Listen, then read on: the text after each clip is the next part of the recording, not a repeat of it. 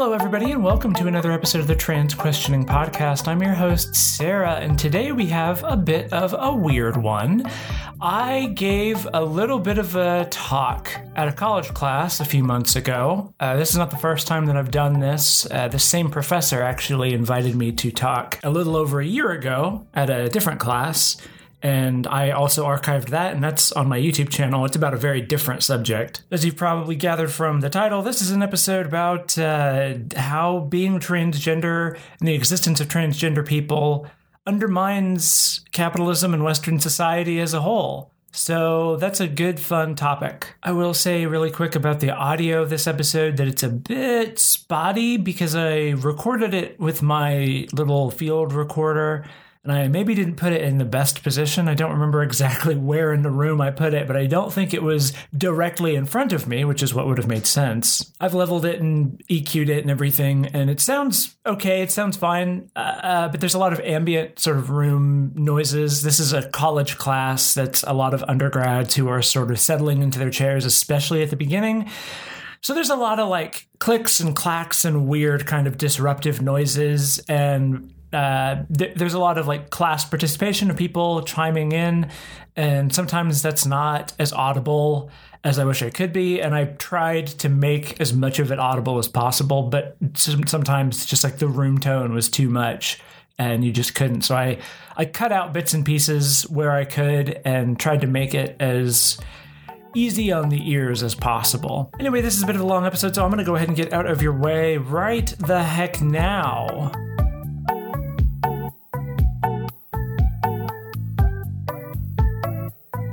Okay, so obviously we have a guest today. So this is Sarah. Do you pronounce it Zedig? Zedig, yeah. Zedig.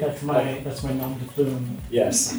Yes. I guess my internet handle. Well, I'm Sarah. I graduated this past December as a film media studies major. So that's sort of my direction. I'm probably the only film and media studies student that you'll ever meet who somehow managed to trick her way into like making money doing it, like actually studying media, just because I got lucky on YouTube. So Eric tells me that y'all were supposed to have watched one of my videos. Now you can be honest with me and say you didn't. I thought you'd give us a quiz or something. I thought I was like getting. Oh, yeah. How many traumas do I list?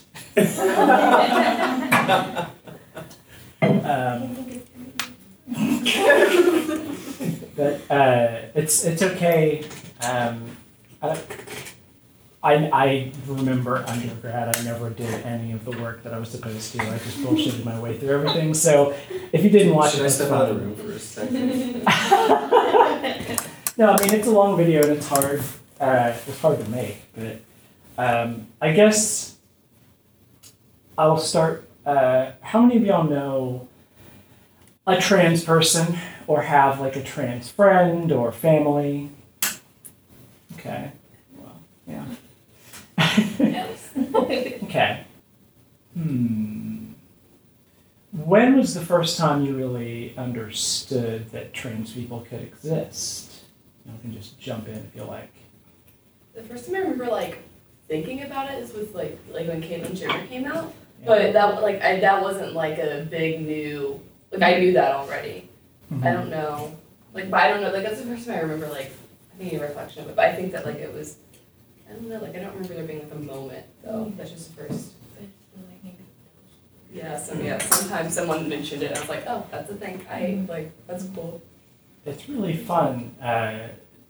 Medical science really, I think science in general, we tend to think of it as deeply objective, but it is subjective to the people who have the money and decide what gets invested in research-wise. And medical science around trans people is severely lacking. I've been on hormone replacement therapy for 8 months now, and what's really fun is that there aren't very many long-term studies of the effects of HRT on someone who is assigned male at birth.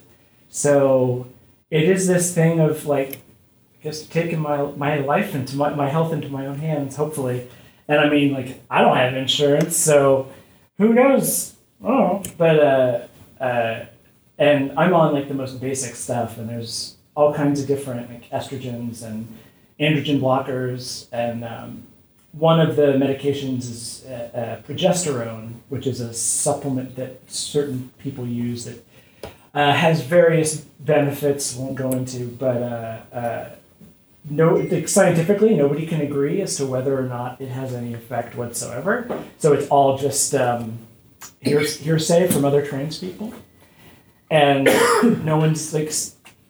It's fun in that regard to sort of not knowing. Some trans women have periods in the sense that they deal with cramps, and like it's on a monthly cycle, and there's been no study into that as a phenomenon, as near as I can tell. The only reason why there's any sort of consensus that that's a relatively consistent thing is that a few years ago somebody wrote an article about it, and a bunch of people didn't believe that that was true. Like, oh, you're just making it up. And so they had to like anecdotally talk to a bunch of trans people, and it like emerged as a pattern that a lot of trans women deal with a menstrual cycle of their own. Like, it doesn't make any sense to me whatsoever, like biologically, but that's the thing, is that there hasn't been any research done into it. So you just have to accept, like, yeah, okay, that's fine. So this kind of gets into what I guess I wanted to talk about, is the ways that I think the culture at large is coming around to on trans people, but it's not enough to just sort of say I support trans people. Like it's good if you're a cisgender person and you have a friend who comes out as trans and you say like I support you. But there is a potential danger in just like accepting them at face value and saying like, you can do whatever you want. Like, I don't get it, but you can do whatever you please, because ultimately you're still assuming that your worldview has not been compromised or forced. Like, nothing about you is being asked to change. And I'm very much of the opinion that the existence of trans people and non-binary people especially kind of undermines the entire foundation of Western civilization. And I think it's important that the existence of trans people is not... we've always existed. We will always exist. It's not like this is a new thing. There was the... In Germany in the 1920s and 30s, there was the Sexology Institute, which, among many other things, researched trans people in the 20s and 30s, and was administered the first hormone placement therapy. And the Nazis actually burned that institute down. The famous picture of like this pile of burning books, that was all research that was done on trans people in Germany before the rise of the Nazis. And that's like a huge part of our history that's just decimated. And so historically we're sort of erased, which is true of any important women or people of color generally, straight, white, heterosexual, traditional European males like to dominate themselves in history, sort of retroactively retcon themselves into positions of all power. I don't know, I'm an SJW, so that's sort of my whole thing, I guess. I'm postmodern neo-Marxist. Sorry, I'm terminally online, so I'm always engaging with these idiotic right-wing people, and I've ironically incorporated all of their language. Does everybody know the term SJW? I know it's funny for you to refer to yourself as that. Yeah. Social justice warrior. Usually it is used like as Yeah. Yeah, it's like an eye rolly thing. A liberal snowflake. Yeah, liberal snowflake, that sort of thing. But it's still a great term. It's just When you hear it, it's never good. Well, yeah. A couple of years ago, I complimented someone using the term sincerely, and I received such an insult. The reaction was insult, and I was so. Yeah. I'm so sorry. Our culture generally thinks that caring about things is like passe. Like, oh, you give a shit? Come on, get out of here. You got to be objective, be rational, which means excluding your emotions and like why anything matters to you. But I don't know. I have a whole thing written out here, and like, look at this nonsense. I can't read this. Basically, anytime there's a group of people that is like systemically targeted by culture at large, the question you need to ask yourself is like, why are they a threat? And like, what makes them dangerous that the powers that be want to destroy them? And my feeling is, I relate this back to like 10 years ago when the big conversation was gay marriage here in the States. And I explicitly remember so many conversations about like, are we really ready for gay marriage? I don't know. Or like repealing Don't Ask, Don't Tell in the military. And I think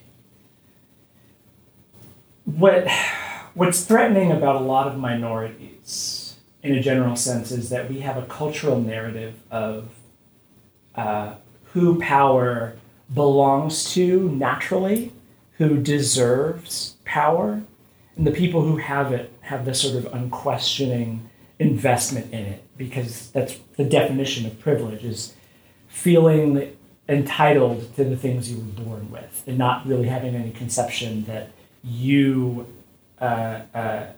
didn't necessarily earn them, which doesn't necessarily make you like a bad person or anything. Hello. Pull up a chair. There's actually one over there. Sorry. Yeah, no worries.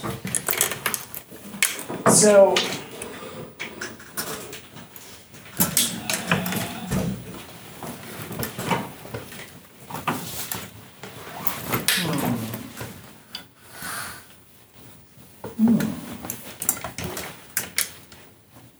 there's a lot of different directions I could go here. This is why I have a script. That's why I do YouTube, because I can edit myself. I'm having a rare day when everybody's here. Sorry. No, that's okay. No, that's good. I like an audience.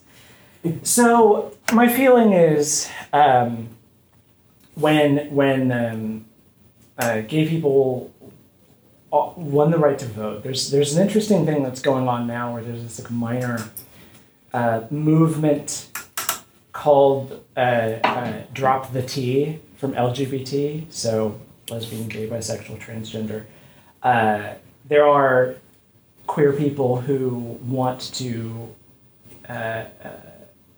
drop transgender people from like the acronym. It's weird. I don't know. And it's not a majority thing, but it's something that I keep seeing come up over the last year or so. And I think this is what's interesting about populations that are persecuted and then eventually reach some level of like cultural saturation and acceptance, where whatever it was that set them apart, it's reincorporated into like the wider culture, and now they have some level of privilege and they're sort of embraced.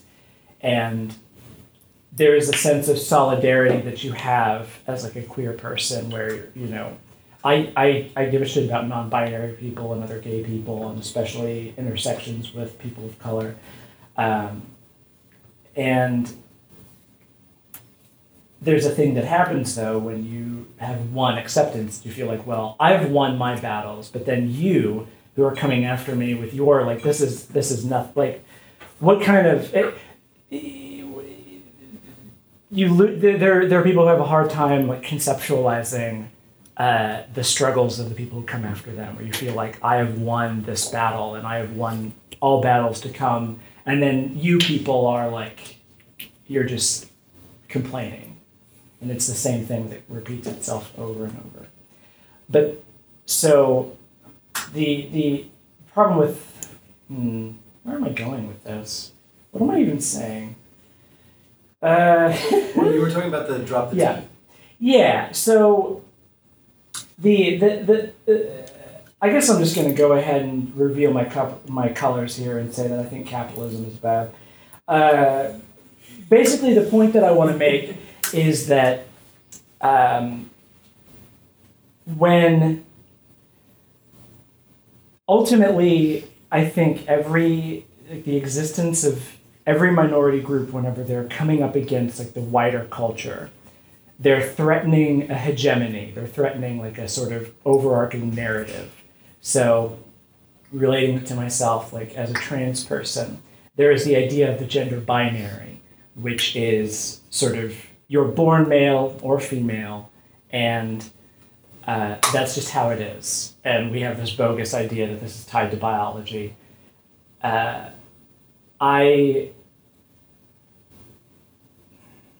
Trans people, just by virtue of like I was assigned male at birth. I've transitioned. I identify as female now. Just transitioning from one to the other sort of threatens the binary conceptually, and then non-binary people further undermine the binary as like a cultural narrative. And when you think about the importance of the gender binary in like culture at large, it is everywhere. It is there are products that are marketed just to men, just to women. There are ideas of who a man is and who a woman is. The gender binary fundamentally limits how one feels they are allowed to express themselves in culture. If someone who is assigned male at birth, who identifies as male, wears a dress in public, they're going to get weird looks. They might get called bad names. In the wrong place, they might be attacked. And that's sort of the kind of thing that trans people have to deal with a lot. So the question again is like, why? What is the threat? Why do people care?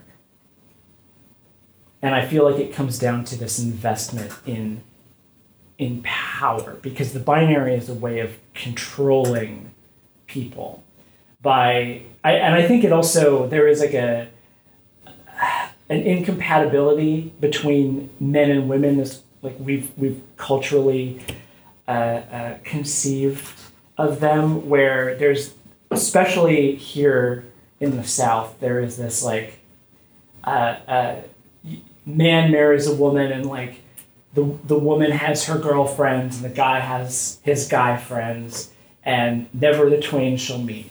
And there's like this rivalry that's there. And this is not true of all people, and this is of course changing, but it still feels like it's everywhere. And it always seems to me that it comes down to this like fictional rivalry, this like imposed competition, which is ultimately a distraction.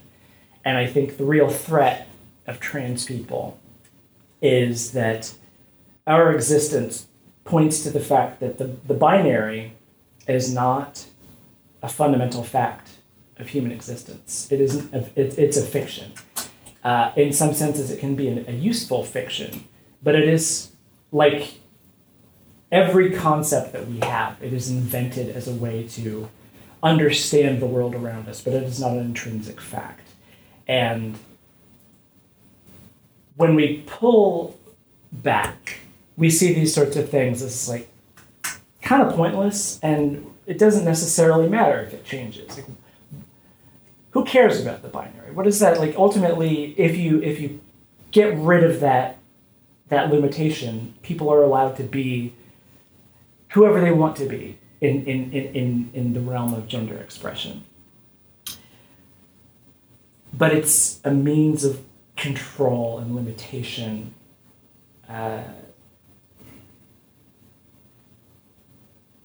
How- It's curious. I don't know. Go Well, ahead. no, I'm curious about the.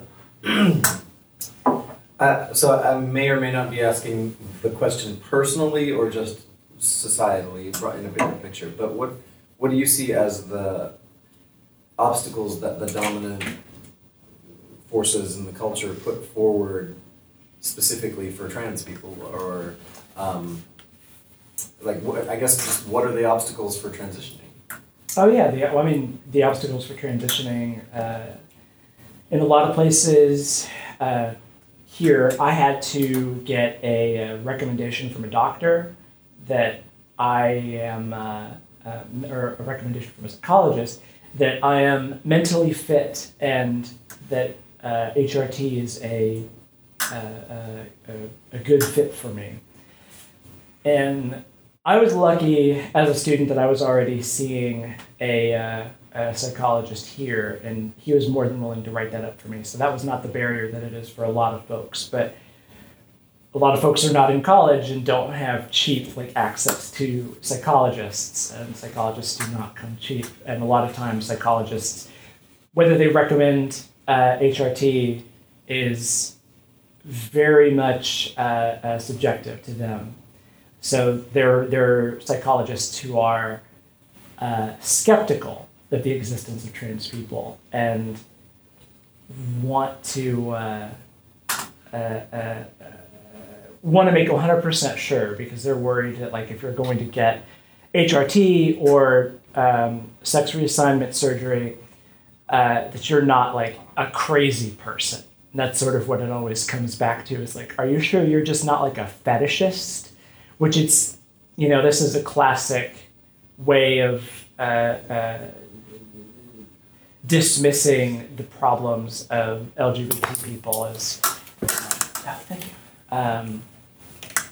basically equating it to fetishism. Is you just get off on wearing women's clothes and putting on makeup, and it's just an arbitrary limitation.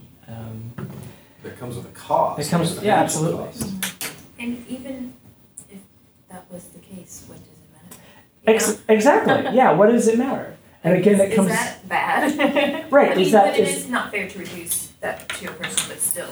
well, yeah. Well, that's the thing. Is again the I question. mean, if someone is, said yes, are they not going to get yeah, HRT or?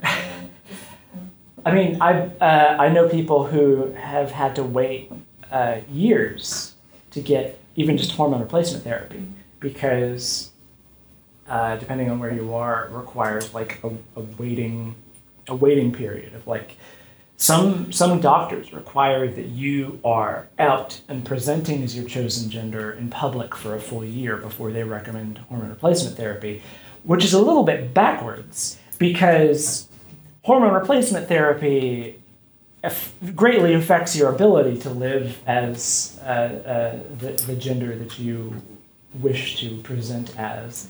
I know, besides physical effects of it, it also affects you psychologically, deeply psychologically, and that it's changed my life in a big way. And I wouldn't have the confidence to have worn the makeup that I'm wearing now when coming here.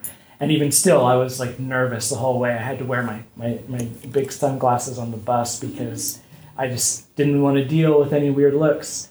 And I don't know, there's always this question of what are people seeing when they see me? Am I ridiculous? I don't know. But again, it comes back to this question of go ahead. Whoop. Oh no! And I was just going to state the obvious. Mm-hmm. I mean, maybe everybody is self-conscious about their appearance, but not with the same stakes. Right. It's everybody's self-conscious about their appearance to some extent, but for me, it's am I going? This happens to me all of the time. Am I going to go to a store and somebody say "Well, hello, sir. How are you?" This is the most banal thing in the world, but to me, it's just another reminder that by virtue of a series of unfortunate accidents and an arbitrary cultural expectation, I'm just gonna continue to be misgendered all the time until I pass some sort of magical threshold. And my ability to pass that threshold is based on money. It's based on, like, can I afford laser hair removal? Can I afford facial feminization surgery and HRT and any number of other things? And I think, like, when Caitlyn Jenner came out, and there's also Laverne Cox and a handful of other very famous trans people, it's like there's those women who are wealthy enough to afford very expensive plastic surgery and, like, coaches to help them feminize their voice, which is something that takes a lot of work.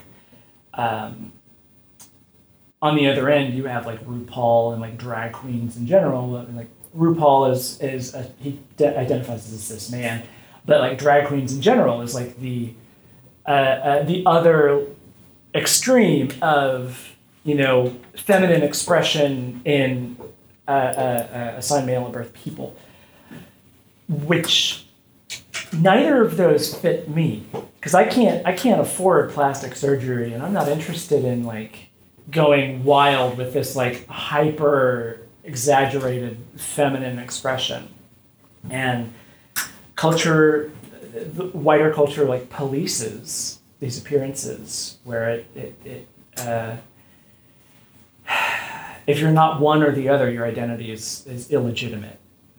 And there are trans people who say, if you don't suffer crippling, debilitating dysphoria, then you're not trans. Like, a person who just feels uncomfortable but doesn't, like, want to kill themselves doesn't count as trans, because, you know, suffering is intrinsic to it, which is an incredibly limiting perspective.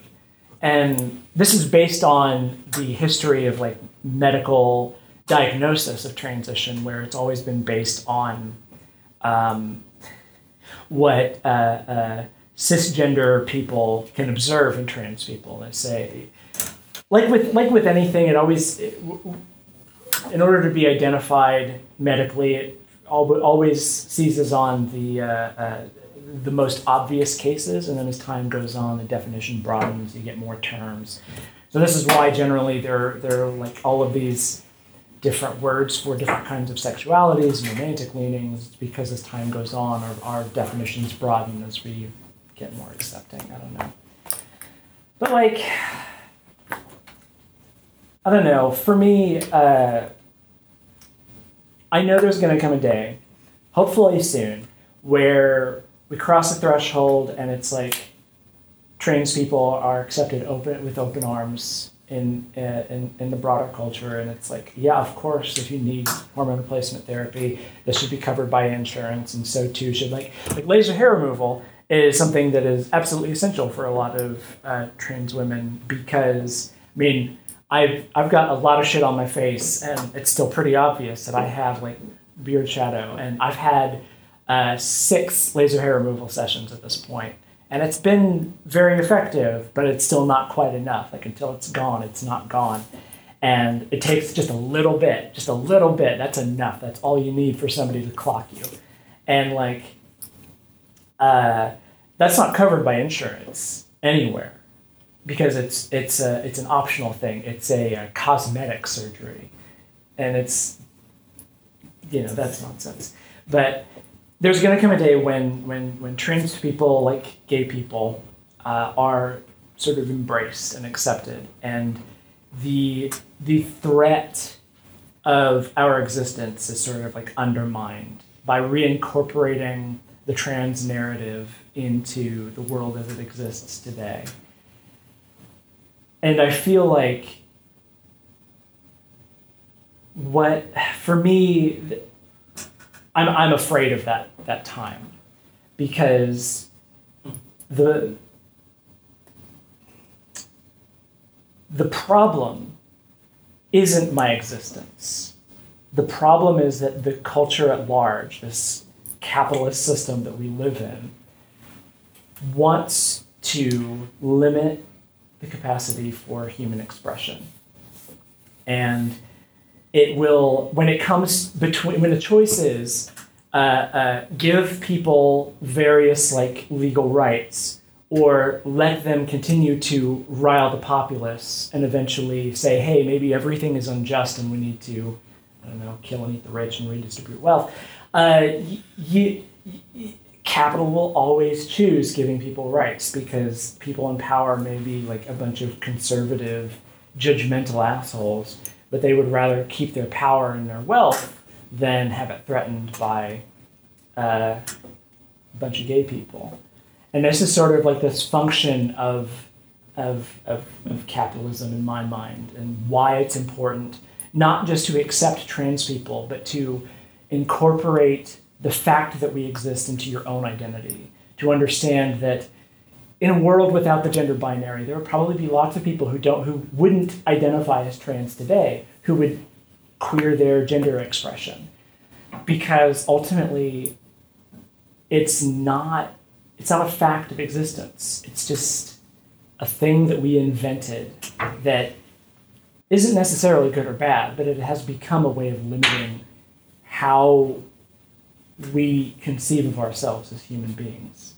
And I think that there is a freedom and a sense of resistance and like empowerment in understanding yourself, no matter how you identify, as part of this reality of human existence. I don't know. That's my feeling on it. And I'm good, like, not, like, we can discuss this. It's whatever. So I We can all jump in with jump in, questions please, whenever. jump in. That's basically the point I wanted to argue. I don't know if I hit it very well. Well, so building off of that, I guess I have a question that I'm sort of thinking through on the fly right now, so I Sure, might go be for it. asking just an obvious question or a question that answers itself. Yeah. But do you regard then the sort of, like there was in the 2000s, in the 90s into the 2000s, there was a sort of long, steady, slow push toward gay marriage being legalized and recognized. And then, boom, it was, right? There were some states, but then when it was the Supreme Court that essentially decided, you can't have that objection anymore, and then it becomes legal everywhere. Not long ago, I don't remember the date, but in the last 7 years or so. Yeah, that's been pretty recent. 2016? 2014. I was thinking 2013, but I was a freshman in high school, yeah. Like we're in the since we were all at least sort of aware of the broader world beyond like home or something or school. But in the sort of formulation that you were just offering, does the acceptance of gay marriage also in some way amount to the capitalist structure that you're identifying, saying, oh, come on in, we figured out how to use you? Yes, absolutely. Okay. I mean, another good example is that in very early American history, people on the East Coast were racist towards Italians, towards the Irish. There are, even today, there are a lot of terms that have been like watered down, but which were basically hate speech towards Italian and Irish immigrants. But there eventually came a point after the Civil War, and when people of color started to gain rights in the States, where This black people. okay, I mean, I just. I know. I'm sorry. I'm always that's one of my It areas has where its I'm, place, but since It's- you're talking yes. specifically yeah, about you're right. Civil You're War, absolutely right. I hesitated on that point exactly for that reason, where I'm like, which is the right? yeah. Always eggshells, and Yes. I would yeah. Anyway, when black people started to gain rights in America, the sort of wider capitalist elite felt threatened by this fact, and so Irish and Italians, as they do today, became white people. And this allowed them to have a unified identity against black people. And I think America is, in general, as a country, is sort of based on opposition, where it's just a series of enemies that we invent so that we can justify our desire to control everything. And anytime a new enemy comes up, we decide, like, oh, the old enemy, you're a part of us now. It's always a process of reincorporating. And Yeah. You read some stats to us one day. I don't remember what we were doing, and then you were a little confused because it said white people and it had whatever percentage, and then you're like, wait a minute, this doesn't, it was more than 100%. I was like, oh, Right. that's because they're doing non-white, Hispanic. And that's Right. part of that, like that slowly, Right. yeah, they, they'll be white people. Just- It was the U.S. Census Bureau data of the population. And Oh, yeah. if you just expect it to add up to 100%, it gets a little confusing. Yeah, he was like. But obviously, there are people who have sort of, in different contexts, identify one way or another, or both, like depending on how they're looking at it. So that, yeah, I remember Yeah. that moment. I was like, wait. That's a great example of Yeah. yeah. the Italians and Irish. Yeah, and I think, this is why today there's so much conversation about, like, immigration and Hispanic people moving into more communities and, like, watering down white culture and, like, I can't go to the supermarket without passing a taco stand. Oh, the horror. So right now there's a lot of, like, scaremongering about the fact that, like, young people, millennials and Gen Y now, is it, or Gen Z, are the most, like, anti-capitalist generation in, like, American history so far, or since the early 1900s anyway, and there's a lot of fear about this, and there's a big push for socialized medicine and various other, like, socialist goals. And my feeling is what's going to happen sooner or later is that we get socialized medicine, like Medicare for all, and we get a handful of other capitulations, but they are all going to stop just short of the true sort of exceedingly tax the rich, redistribute wealth, sort of, like, help everybody, because it again comes back to this calculus of we want all of the money. Jeff Bezos wants all of the money. And this is a fun fact I like to throw around about the man who invented the idea of a store but online, is if you taxed him 99%, took away 99% of his wealth, he would still have multiple billions of dollars left over. He has more... Jeff Bezos. Yes. He has more money than any human being could ever hope to spend, because he didn't even come up with it. He got lucky enough to be one of the people who was successful making a store, but online. And in my mind, I mean, even having multiple, like, hundreds of millions of dollars in one person's hands, in my mind, is, like, fundamentally immoral. And the idea that the richest, 10% of people control 50% of the world's wealth, I don't know, that's kind of fucking disgusting in my mind. So, like,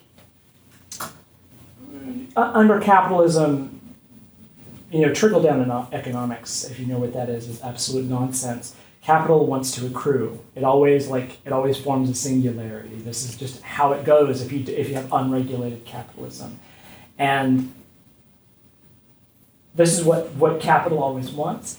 But if people start throwing a fit about, like, we need more rights for this group of people, eventually that starts becoming a bigger conversation about systemic inequality, because it's not just about trans access to healthcare, like trans rights or human rights. It's all tied into this larger conversation. So eventually it becomes a thing where, okay, we've got to cut that question off at the head and say, okay, trans people, you get medical rights. Great.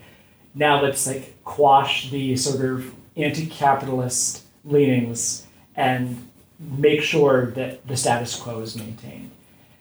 So that's sort of my feeling, is that eventually we're going to start getting like Medicare for all and maybe a better like public transportation system. But it's going to be like stop just short of actually abolishing capitalism, because it's going to be like handouts from the rich. That's like, okay, we'll give you a little bit as long as it gets you to shut up and go back to your place. And that's what it all comes back to me. Is like all struggle and all like lower class attempts at winning back rights will eventually almost win and be reincorporated into the power structures that be already. And we can never forget that that's what's happening. I think about like Disney funding films like Black Panther. That movie is great and it's really good that it exists, but they're only doing that because it makes money. And it's them capitalizing on the fact that they know that people of color and black people want more representation. And that's good, but it's selective and it's calculated. And you look at like the board of directors for Disney and it's all a bunch of fucking white people. Like there's a specific calculus there, and it's like we can never say, great, we have more representation in Hollywood. That's not enough. That's never enough. You can't, anytime you win a victory, you can't just say, great, we did it. It's always on to the next thing. Always, always, always. That's my feeling on it. I don't know. I have no idea what time it is. I don't know what's going on. We have half an hour left. Oh, Jesus. Okay, well, we can talk about whatever. I have a question. Yeah, go for it. And it just goes to just the root of like asking why. Why I'm a threat or whatever. But so you're talking about HRTs and that it's a year before you can start taking them. What happens if you stop taking them? What happens if you stop taking? So it depends. Will you die? No. Okay. So I mean, I understand there's a Not necessarily. medium Yeah. and maybe, but it's just like we are prescribed things that can cause death, especially if we get off of them too fast or whatever. So I don't understand why you have to wait so long to do something like that. And I understand, again, there's a middle ground that maybe people don't want to deal with, but Yeah. it just seems obsessive and a way to control if someone should get that medicine, or not medicine, whatever. Well, yeah, it's so it depends. For most people, like if I were to lose my prescription and not be able to take hormones anymore, I would be fine medically.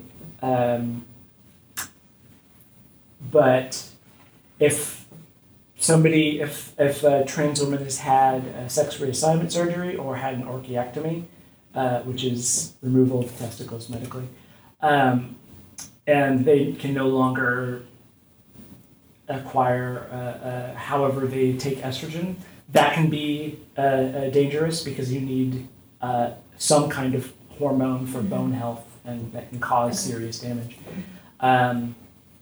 But even for me, if I were to stop taking HRT, my body would hypothetically be fine, but that doesn't speak to the emotional and psychological toll. And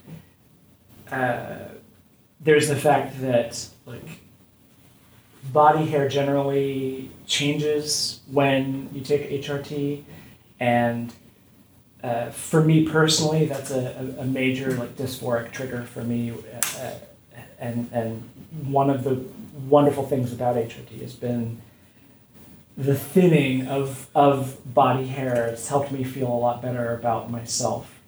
That could reverse if I stop taking HRT. And my question it was definitely for the case of getting rid of the weight, like being a year long. I understand somewhat, just with any major medical procedure that you understand what it is, but I just feel like some of that has to do with just controlling. Yeah, no, it absolutely is. And I like wasn't this. saying like, well, you can still be trans without them. I wasn't saying Oh, no, that no, at no, all, no, no, just no. I saying. know. Yeah. Okay.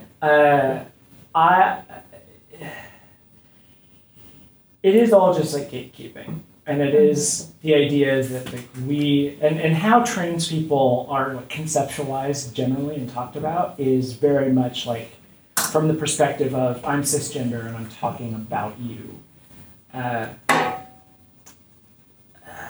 It's like I have the ability to give you the tools for validating yourself. Like you're only allowed to express yourself within the bounds that I have set up. And I think a lot of that is a lot of doctors don't understand. Like I was lucky that like my endocrinologist, when I got to see her for the first time, she talked to enough trans people that she said to me, you probably already know everything you probably know more about HRT than I do, because this is the thing, is that there's not a lot of resources, so trans people have to do a lot of research on their own. And so I was very lucky in my like experience of getting on HRT. But it's, I don't know, it's demoralizing and it's difficult. And not everybody, it's the other thing is that it's inconsistent, and that's part of why it's so stressful, is that you never know. Yes. Some people have like informed consent clinics where the idea is like you go in and you sign a piece of paper that says like, I am aware of the risks, and they will give you HRT that day, or after they get results of your blood test back to know like what levels will probably be healthy. Not like a year waiting. No, yeah, it'd be like a week at best. But some psychologists are like, no, you have to live publicly out for a full year or whatever, and different people have different. There have been different guidelines that have been issued at various points in history, and some doctors are very old and very stubborn, and it just depends on where you live. And like some very, very liberal parts of the country can have these like backwards doctors who just sort of like, nah. And so this is a constant stress of being trans, is you have no idea about that. There are times when I go out and I'm like, am I going to be misgendered? Is somebody going to look at me the wrong way and be like, hey, you're incorrect? I'm terrified to go into like women's rooms because I don't know how anybody is going to react. This is Oklahoma. I don't know what to expect. So I mostly just stay in my house because it's safer there. I went with a friend of mine to go see Captain Marvel a little while ago, and one of my T blocker is spironolactone, which is this is the other thing, is that HRT in general is like what it's used for us is off label. We're basically taking menopause medication, and so like Spiro is a diuretic. And so when you're on Spiro, like you have to pee all the goddamn time. And so anytime I go out, it's like this calculation of like, okay, a bathroom is a potential risk. I'm having to balance like, how do I deal with this? And so I went to go see Captain Marvel, and afterwards I'm like, oh, there's a lot of people here. I'm just gonna wait until I get home. And like it was like a full 4 hours, and I just felt like, oh god, I'm gonna die. But it's like I have no idea how people are gonna react. Like there was this old guy sitting like literally outside of the women's room in the Warren, just sort of like sitting there, and I saw him like look at me, and I was made up, and I just saw him like staring at me, like narrowing his eyes, and I'm just like, I don't want to deal with this. And there's just a lot of like, Christian-looking families. You don't know, and that uncertainty is like this constant question. And for me, when I'm confronted with that, I have to remind myself that this is one iteration of something that many different groups of people have had to deal with all throughout history. And it would be a mistake of me to assume that there's something special about this conflict, this uncertainty that I face. And for me, this is like encouragement to be more empathetic and like understand and have solidarity for other groups of people and understand like trans women of color have it so much worse. Like, for as nervous as I am, chances are I will not face violence because of the color of my skin. And it's important for me to recognize that even as I have, even as I face like certain systemic inequality, there's also like privilege that I have, and as a result of that, I have the ability to be an advocate in a way that other people aren't necessarily capable of. And I don't know. I just think everything comes down to like, give a shit about people and like listen, like believe them when they say, hey, I'm having a rough time, and this happens all the time. Like, I don't know. Yeah. Let's see. I also wanted to comment on the video, which first of all I thought it was like 5 or 10 minutes. Sorry. Oh no, it's okay. I just was poor planning. 49? Yeah, 49 It minutes. was just poor planning on my part. I should have been, I think I'm sure I said that at some point, but I should have put that in the, I know, right? not just watch the video, but budget Yeah. an hour to watch the I was video. like, oh shit. Stay up, but it was fine. But I was just like, oh, that's what I get. But when you were talking about your old name, and I'm sure you said it, I don't remember anymore, but... I don't believe I said that. Okay, well, just when you said, who am I right now during the transition period, it's like, well, not who am I, what is my name? Mm-hmm. And I was like, it's whatever you want it to be. You don't have to be gendered. And I was like, oh yeah, but really though, like how long is that? It really kind of, Yeah. it was like, be free. And then I was like, oh, that's not that easy. Yeah, like definitely like that thought process. Cause like I don't ask my truth. Like, I kind of follow like if you want to talk to me about like whatever you're going through, like go ahead. But like I'm not gonna ask questions. Like I'm never gonna assume anything about like you just like tell but kind of that like the entire idea. Like one of my friends, he's been on T for a little bit over a year now, but he's really a really bad trimmer. So he's been going through all these different medications like to try to fix his trimmer and like some really, really bad side effects. And he doesn't like he's so afraid he's gonna like have to get off T. And like I understood as a fact that was something that would like be really bad for him. But like that video's like that would be awful for him. Like that would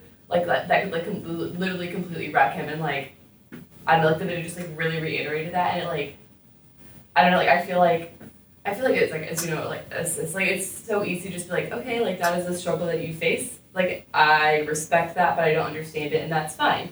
But like it's I don't know, I didn't really make a point there, but like I think that listening like just how much deeper that how much deeper it really, really is. Even though I was like, that is something that's a struggle. It's so much deeper than I've ever realized. Yes. Yeah. And not even being ignorant to trans is just like, oh shit, how long is that? And what is that like? And do you want to call yourself something else during that period? And then what, Sarah, and I don't know, that just really, I was like, yeah. Kind of like catching yourself in your ignorance. Yeah. That was Even my it was question. positive, but still, it was like discounting a lot at that time. I mean, to me, I had lots of misconceptions, first of all, but it's like, because, like, referring back to your first question, when did you start knowing about this pretty old? For me, I would say, like, I mean, this is the undiscussable truth. I'm from Egypt, so it's like something that you do not discuss whenever you ask about those stuff. It's like, you do not discuss them, so I would say 18, when I was 18, now I'm 20, so 2 years ago. Okay. But I was a little bit also like, I don't know what to do, how to be respectful as much as I can during this period, especially that back home, as I like previously discussed, that it's like, if you want to be a transgender, it's something that's acceptable, but you need to have this stamped statement from the religious institution.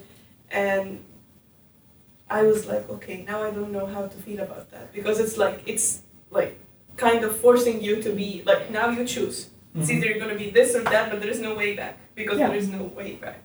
Right. But like seeing it as something that's like, it's not a woman trapped or a man trapped in somebody else's body was also something new to me.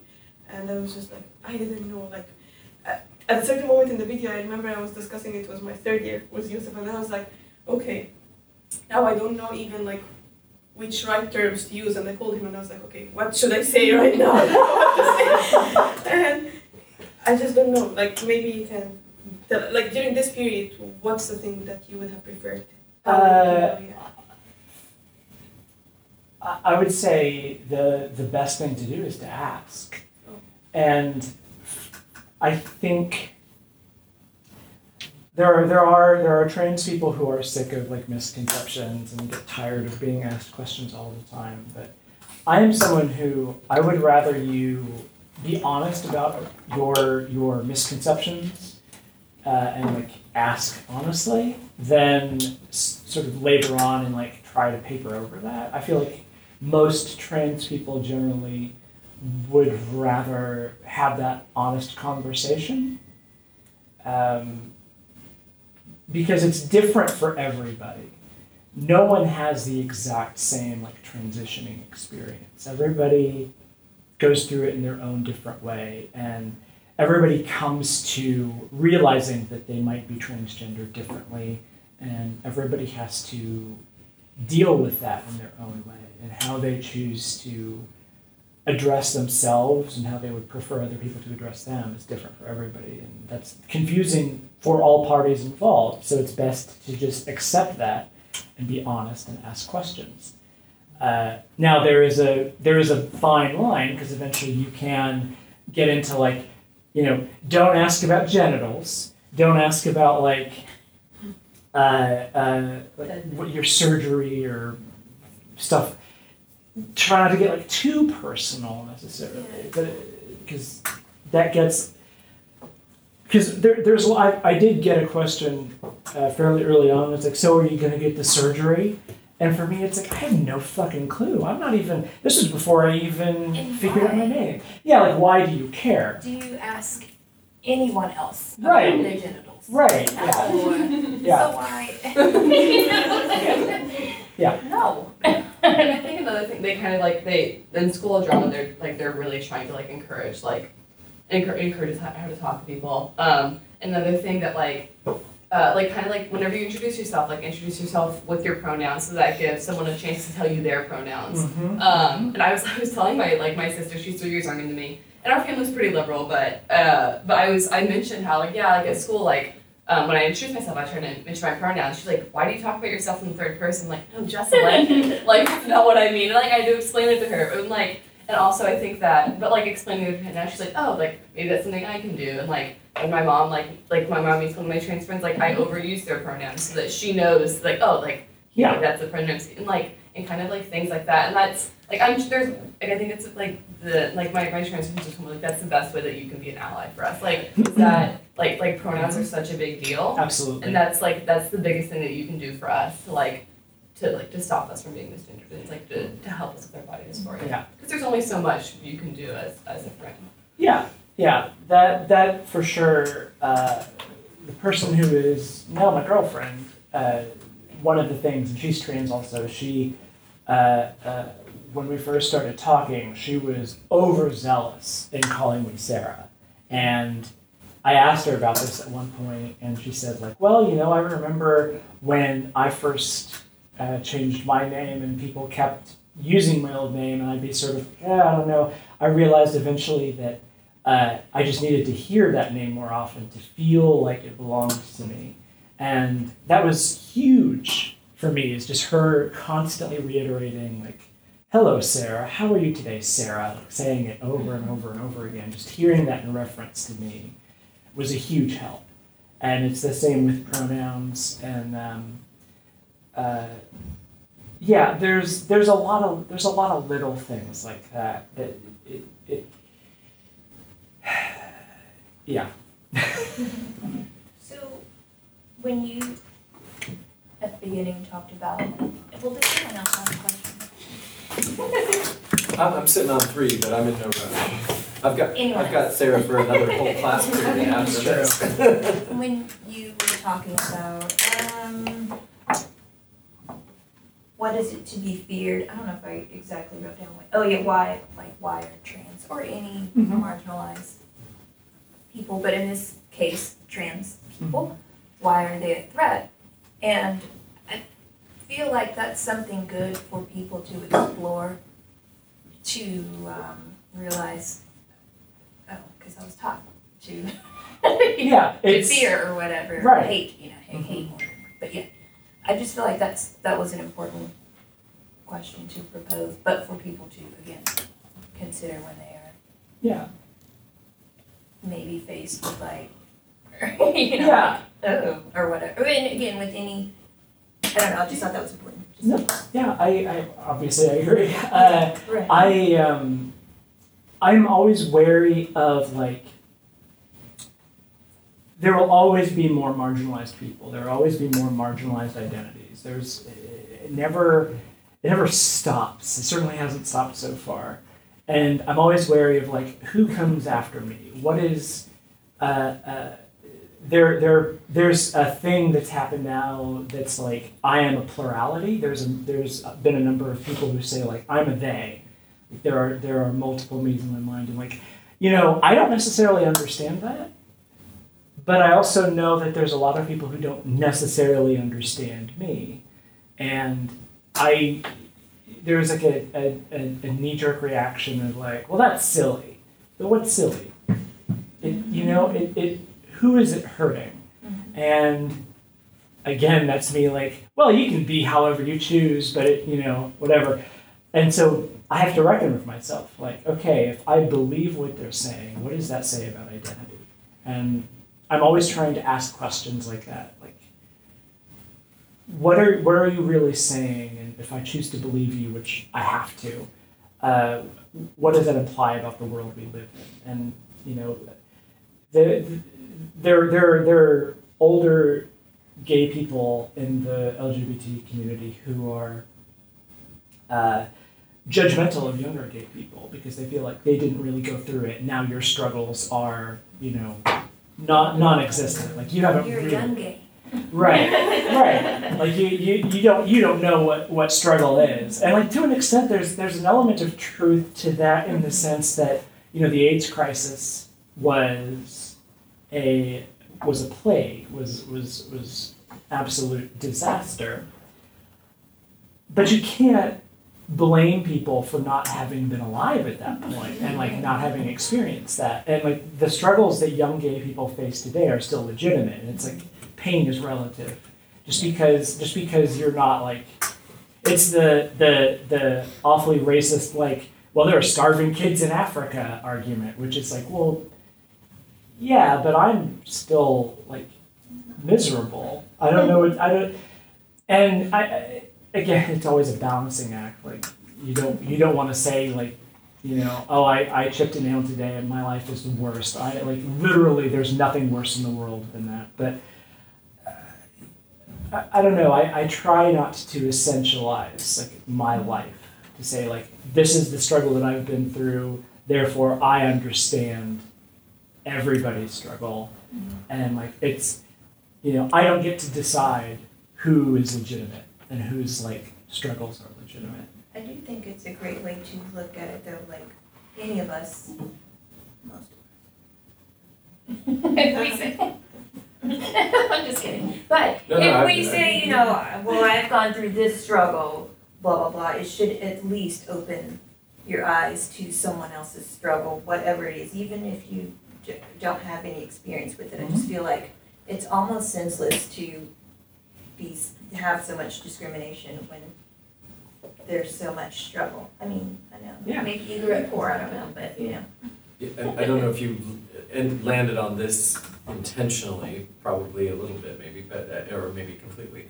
But that recognition that others struggle is in a big way just the essential component for changing the world. Yeah. Or at least nudging the world toward more justice and equity. It's if you aren't incorporating that, I'm thinking at this moment of do you know Melissa May, the poet? Yes. Performance poet who lives in Norman, who posted something this morning that sort of rang this bell for me and reminded me like that. All she said in her Facebook post was, "If you knew my story, you'd see me as a hero." And I won't even go into whatever Melissa May's struggles may be. What that did for me in that moment was to remind me that like I never get to see all of anybody else's struggles. Absolutely. I only get to see my struggles close up, right? And so even the people I live with closely, like I see some more of their struggles than most. But that reminder that like everybody, which is not to say that there aren't people out there who do bad things, right? Who are capable of doing bad things. I'm not necessarily saying let's always assume everybody is constantly a hero, but there's that acknowledgement of like there are struggles beyond my vision always. I think it's just like the teaching of empathy and the learning how to be empathetic. And I was talking with a friend yesterday about mental health issues, and I said something that's kind of like, I feel like you don't understand it until you go through it, you watch them you love go through it, you know? Like you can read about it, whatever, but like until you watch, like, I mean, how like mental health or like any, like literally anything can like actually like be crippling, or, you know, how like racism actually affects people, or how homophobia and transphobia affects people, like I just don't know if you get it, and but you have to, I think, and like I'm a solution person, like when we talk about things like how do we solve it, like, and I think the solution to like it's just teaching empathy and like and being empathetic, and then if you're not an empathetic person, then you're not gonna you're not gonna understand. And you know, I don't think you need to even. I don't know if you need to understand the struggle. You just have to respect the fact that like that's just understand people. Yeah, understand people. Yeah. Believe what people tell you. Yeah, And I believe do that think it's true. It's important with us talking about struggle and any of us having our own struggle is that can also be honored. It is just because, like you said, like there's starving kids in Africa. It's important to also acknowledge your own struggle and honor that and acknowledge the struggles of others. So it doesn't have to be, well, someone has it worse than I do, so my stuff doesn't matter. It very much does. And I feel like anytime something like these conversations happen, there's someone that can grasp onto, well, do mine not matter? And Dr. Bossy, no, they don't. No, I'm just kidding. It's just easy because you're a professor. No, but it's just, you know, like it's important that we can still honor our own and take care of ourselves too. And I do feel like people are afraid of, like you were talking about, just dismantling capitalism and just binary and all of that, which is I like that time. I feel like if there's equality, people are afraid to see who they are on their own and what power they won't have on their own merit if they don't have that identity of white person, white male, white cis. You know. So much of our cultural identity is, like I said, based on opposition. We conceptualize ourselves based on who we aren't, and taking that away fundamentally is like, well, I've never. What do I have? Who am I without the other? It's like positive space is defined by the negative space. Is that related to the point you opened with? Because I've been sort of planning now for an hour to bring us full circle if we don't go there already, and I think we just came there. Because you said something very early on about how, I can't quote you, but basically the transgender exists and therefore undermines all of Western civilization. Yeah. I've been waiting for the sort of like how in what way? And is it because of it disrupts the power? It's because one of the foundational facts of Western civilization is a gender binary, and by undermining that, you undermine the whole pyramid. Without sexism. Yeah. Is it about that? I guess my question is really specifically like, is that disruption about just inherently about power? Always about power? Are all disruptions about power? Western civilization about power? I think you can make the argument that it's always about power. I think it's power in the form of capital, and like the only reason anybody cares to control anybody else is what they can get out of them in a capitalist system, and I don't know. It's a whole thing, and we don't have enough time to go. We do. 3 more minutes. 3 more minutes. Well, so what Marx said in Das Kapital. The postmodern neo-Marxist? Is that the term you used earlier? If Jordan B. Peterson were here, Kermit the Frog himself, he would have some words to say about my agenda and my gender. I have cultural awareness before this class, and today it was like a pop quiz or something, I don't know. He made us write about what we think about culture, and then he made us write what have we learned about ourselves, like in the class. And so much of what you said today was what I wrote in that paper. It was so eerie. Nice. Yeah, but I didn't even know that. It was just like, oh, okay, let me get to writing. And then it was like, basically, if we, Yeah. it was, yeah. And I didn't speak on trans, but just the general subject you talked about. Given the 90 seconds left and then a 15-minute break before the next class, one of the, and you're probably aware of this, but I don't know if everybody else is because it's kind of fallen inactive. There was a couple of years ago this movement, the hashtag I'll Go With You movement, which was specifically related to bathrooms, and especially in highly gendered bathroom places. So Lena Tenney, former activist, former OU student and graduate and activist who has moved on to the University of Ohio, I think. And I sort of facilitated for a while the I'll Go With You movement as a presence. But would you appreciate a volunteer to go with you if you need to take a bathroom break in this last period into the restroom? Because it's a real thing, right? That anxiety that you were talking about. And with the HRT, like, obviously I can't because it wouldn't. I need to go to the bathroom anyways. Deeply problematic. I always need to go to the bathroom. And that just as a sort of general thing, like as an awareness, one of the things I'm always asking myself is like, okay, what can I build into my basic daily life that could be just like so trans man, want to head to the bathroom, and like when people have actually taken me up on it, it's been the response is ridiculously appreciative for let's walk into the bathroom together. Like, it's not a big thing. Anyway, if that's in the area, you can work that out. If anybody here would like to do that, but that maybe in the last few seconds, are there any? Well, it's 2:45. Make friends with trans people. Believe them when they tell you things. Thank you for coming and talking to us. Yeah, no problem. Yeah, thank you.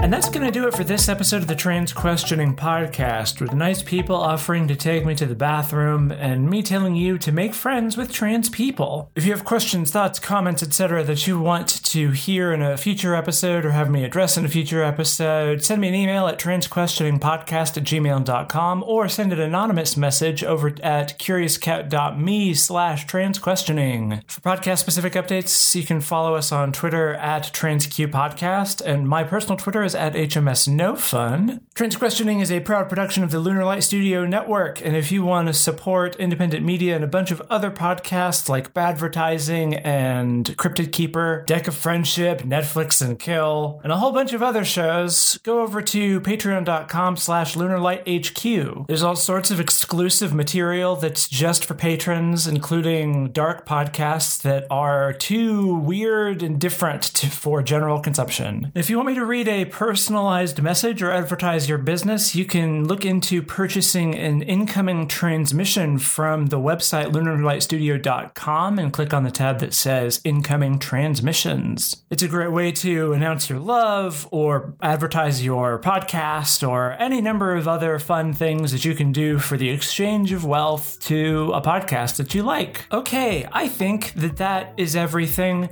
Thank you as always for listening to the Trans Questioning Podcast. I will see you again next week when more podcast happens. Hooray!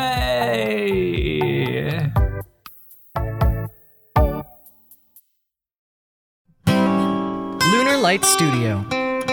Pretty, witty, and gay.